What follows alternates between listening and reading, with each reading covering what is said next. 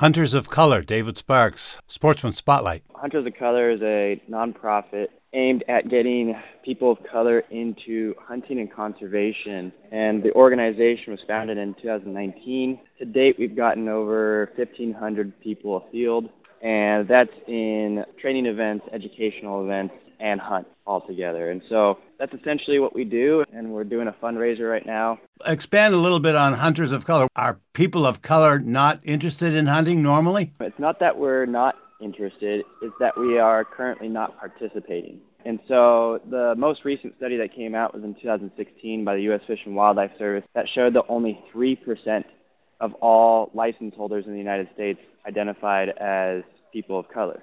And so with that being said, if hunting is supposed to be for everybody, if it's accessible to everybody, then why aren't our communities participating in hunting? We set out to answer those questions and to provide resources and pathways for folks to start to participate in hunting and conservation work. Along that path, we're getting people invested in this resource that we all care about. Hopefully, the goal is to then be able to answer the bigger questions that are coming up about land access, endangered species, and just have more tools in the tool chest. There's a drawing Saturday, March 18th at Missoula County Fairgrounds. David Sparks, Sportsman Spotlight.